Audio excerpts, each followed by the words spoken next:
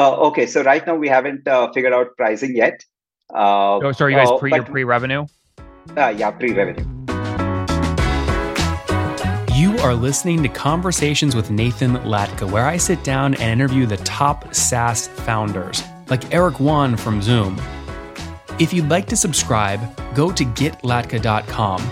We've published thousands of these interviews, and if you want to sort through them quickly by revenue or churn, CAC, valuation, or other metrics, the easiest way to do that is to go to getlatka.com and use our filtering tool. It's like a big Excel sheet for all of these podcast interviews. Check it out right now at getlatka.com.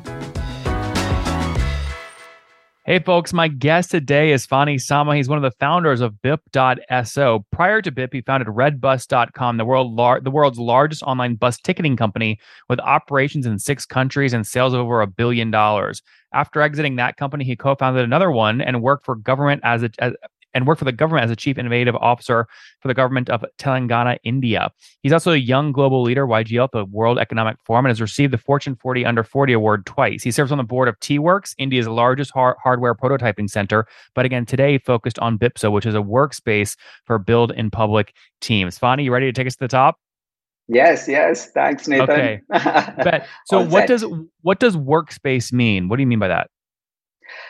Okay, so it's a space, it's a document and task management tool. I see. Okay, got it. So folks and is it for a specific team, engineers, marketers, or everybody? It's for everybody. It's for people building together. It's for the team. Yeah. Okay. And so walk me through, you have a lot of experience with pricing because of your bus company, over $1 billion in sales. So how do you price Bipso? Is it per seat or something else? Okay, so basically BIP is a social workspace. So what we are doing is, basically we're building it for the future of work. And we think that the future of work is changing rapidly. Until now, people build as teams, full-time employees. But in future, people also engage outsiders, freelancers, because the best ideas are outside the team. And people outside are also willing to engage in different companies. So BIP actually is a tool that enables that to happen.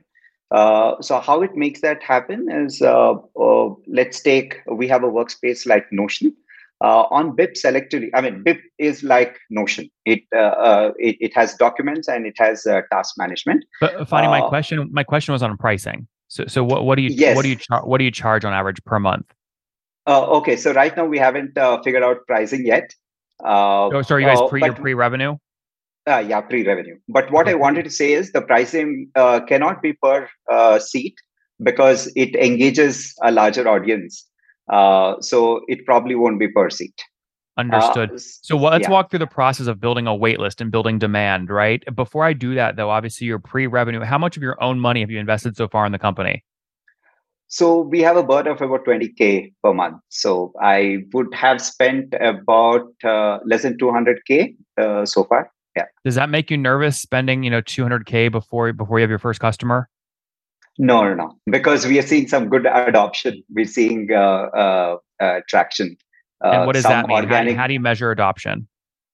So the number of users coming in and starting their workspace on Bip. So we're finding very good traction in the Web3 space because that's how the work happens in Web3.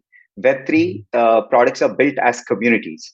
And BIP enables collaborating in a community. So what is BIP is, think of BIP as a Notion workspace. Well, Phani, sorry, I don't want to go back. We've explained the product already, so we'll go back to that in a second. But I want to go back to this adoption concept. You say you measure adoption based off number of users coming in and starting their own workspace. So in the past 30 days in September, how many new users have come in? Yeah, we have about 100 workspaces created. And is it a 1-to-1 ratio of a workspace to a person, or do you have thousands of people in those 100 workspaces? Yeah, we have thousands of people in a workspace. Okay. So 100 workspaces were created just in September. Yes. Amazing. And how many total workspaces created to date? So totally we have about 3,000 workspaces. But I would say that we have a retention of about 10%. So out of this 100, we'd expect 10 of them to be very active going forward. How do you define very active? So they shift all of their workspace from another tool like a Notion or Google Docs onto BIP. So BIP becomes their primary source of truth. Yeah, So but how do you all measure that? How do you know if someone is using you as their primary source? So Is we it talk number of to documents customers. moved over? Yeah, number of documents, activity, and we also talk to customers because it's a small number.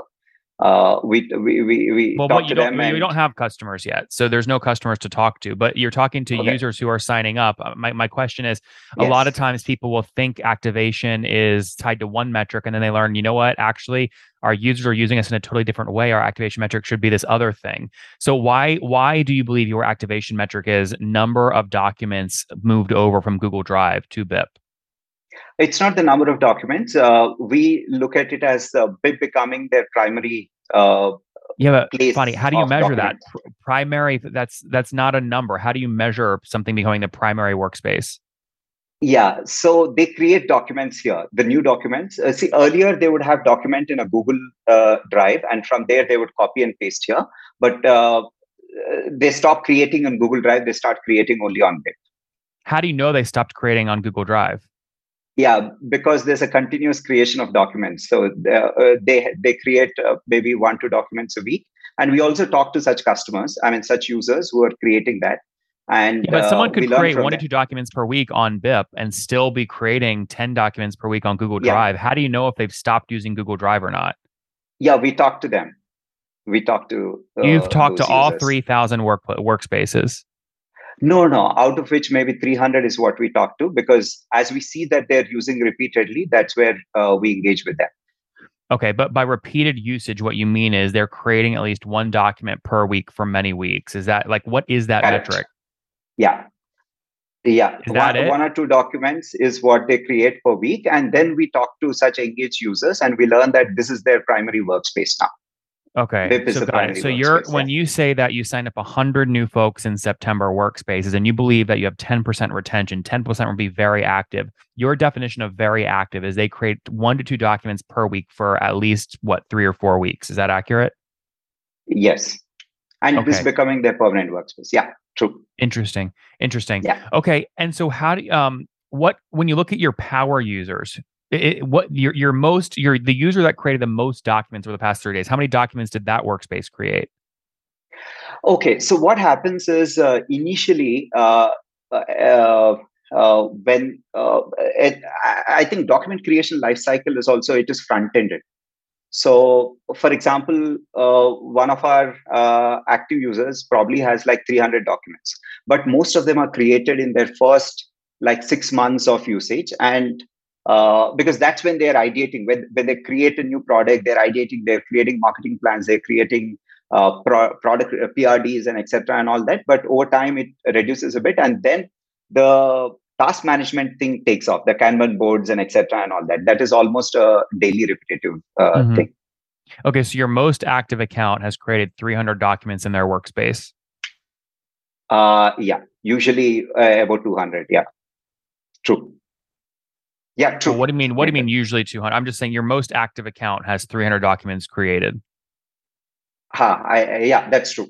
Yeah. Okay. The reason I'm asking is, when do you ask? That's your power user. If anyone's going to pay, it's that user. When do you start talking to them about pricing?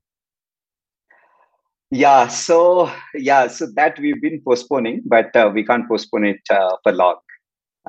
Yeah, we need to figure that out soon. The only thing is we are figuring out if there is an innovative way to price.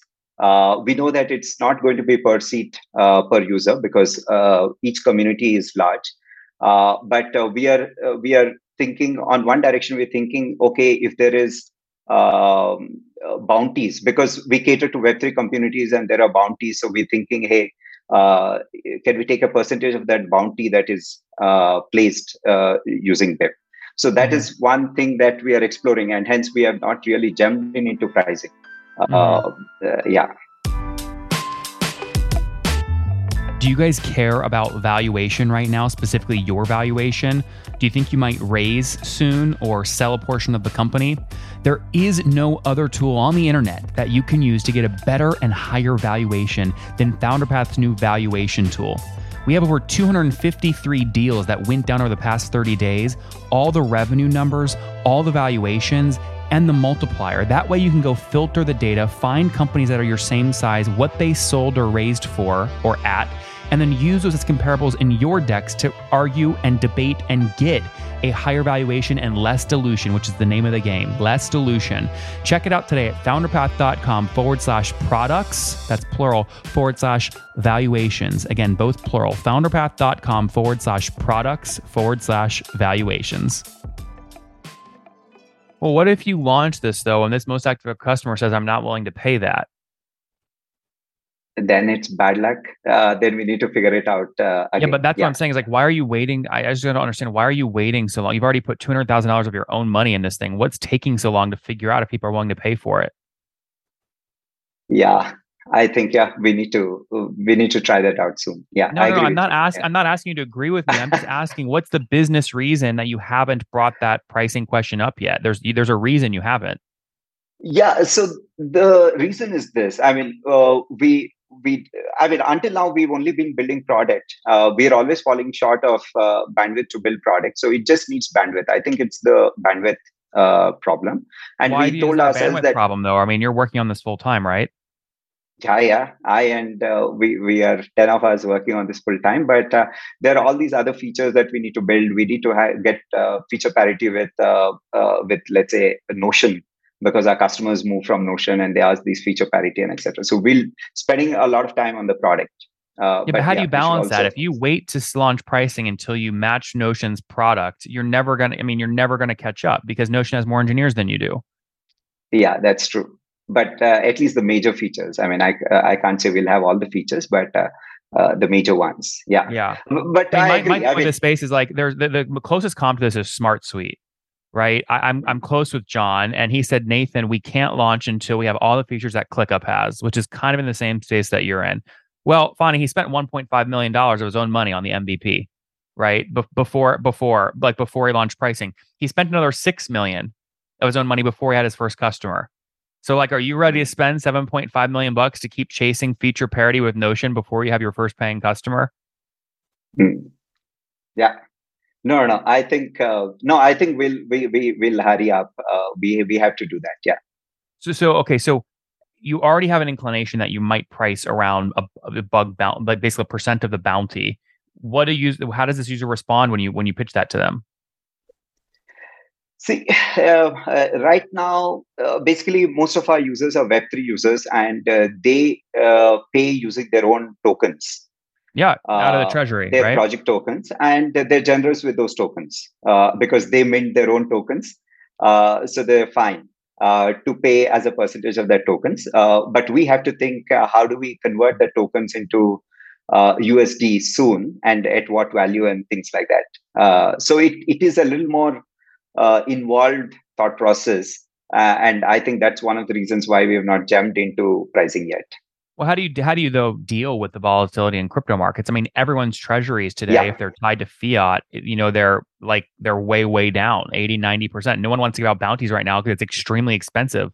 It's dilutive long term in terms of the total token pool. So, I mean, is this just a thing where you don't have a real business until crypto takes off again? No, we can. So basically, when the token price goes down, I mean, we will peg our price on their USD. I mean, it's just that they have to pay more tokens to catch up with that pricing. And for us to de-risk ourselves from the volatility, we need to convert the tokens into USD quickly enough.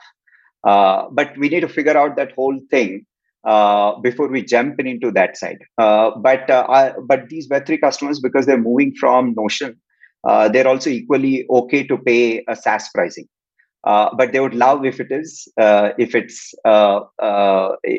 tokenized thing, because there's utility for their token and things like that. I understand, but back to my question, right? Let's say there's token X, right? A company that you're selling to is token X, right? And they've got a treasury with 1,000 tokens in it, right? And they need an engineer to do some work, and they need to pay that engineer for 1 hour, and that engineer charges $100 an hour, right? For $100, they used to be able to just give him 2 tokens as the bounty. Well, now with everything devalued, they have to give him 20 tokens for the same hour of work, the same $100. 20 tokens out of the total 1,000 available is way more dilutive than 2 tokens out of the total 1,000 available. That's what I mean. How do you deal with volatility in the crypto markets like this? No one's going to want to issue tokens like this right now because it's very dilutive. Yeah. But I think, I mean, at least the conversations that we've had, people are okay to give the 20 tokens because they mint their own tokens. Yeah, but it's just I've like the not federal seen government printing its concerns. own money. Then you have inflation. You can make a bunch of tokens you want, but it's going to devalue the token. The market's going to go, they're just going to keep making their own tokens. This token's Yeah, bullshit. but that's a compulsion. I mean, even the non-Web3 companies, right? I mean, today, given the funding winter, they're all diluting more. For the same $5 million, they have to dilute more. So it's not that it is different in Web2. So it's a cost that everybody is paying today. Well, no, I mean, Web 2, they're using other sources of capital. There's debt, right? There's no version of debt for crypto. But the Not that I debt know of. in this market will also be expensive. Well, right? no, it's not. I mean, risks. I run a $150 million debt fund, so I'm pretty familiar with the pricing, and I can tell you it's relative to the equity dilution. It's not bad at all. I don't know that that same instrument exists for Web3 treasuries. I don't think treasuries have a backstop, right? There's no debt. You can't take debt out against your treasury. From what, at least that's, I don't know. Maybe you know something that I don't. Yeah, in this market, I mean, all those fancy things have stopped. It is. That's what I'm trying to get to, though. Why tie your price? Yeah. Why tie your pricing to something that is so volatile? Why not just charge a SaaS fee and be done with it? Yeah, that's an option, but yeah, we also want to figure out if there's an innovative way. Innovative way. Yeah. I mean, the human thing is all about making progress that way, right? I mean, take a chance and see if that works. But that is one part of our business. I mean, BIP stands for Build in Public. We did not build this for Web3. It's just that actually we built it as a workspace for people who are building in public, because people are building in public.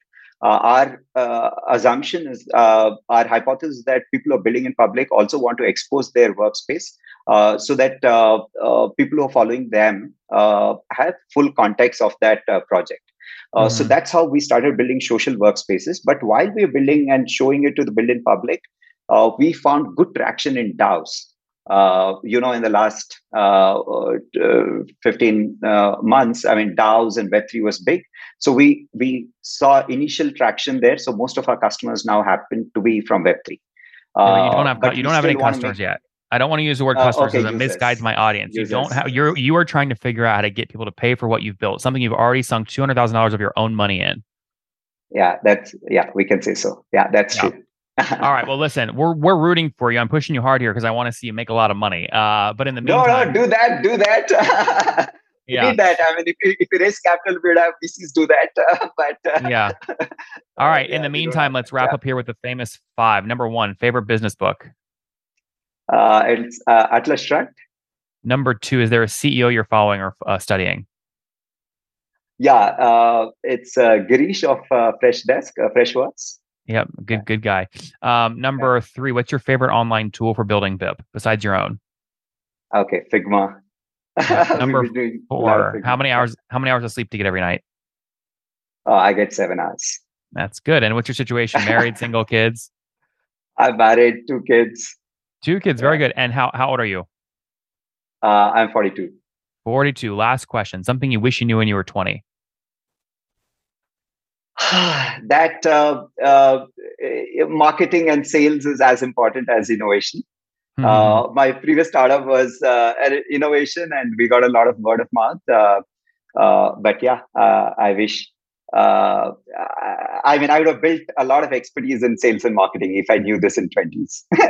Guys, there you have it. BIP.so started building about a year ago. They've got 3,000 workplaces created. About 10% of them are active, which means they're creating documents every week. BIP is a workspace for communities, specifically focused on DAOs early on, but really for any communities that are building in public. They're burning $20,000 per month right now. Fani's put in over almost $200,000 of his own money, hoping to get pricing figured out here in the next couple of months so they can start building that monthly recurring revenue. Fani, thanks for taking us to the top.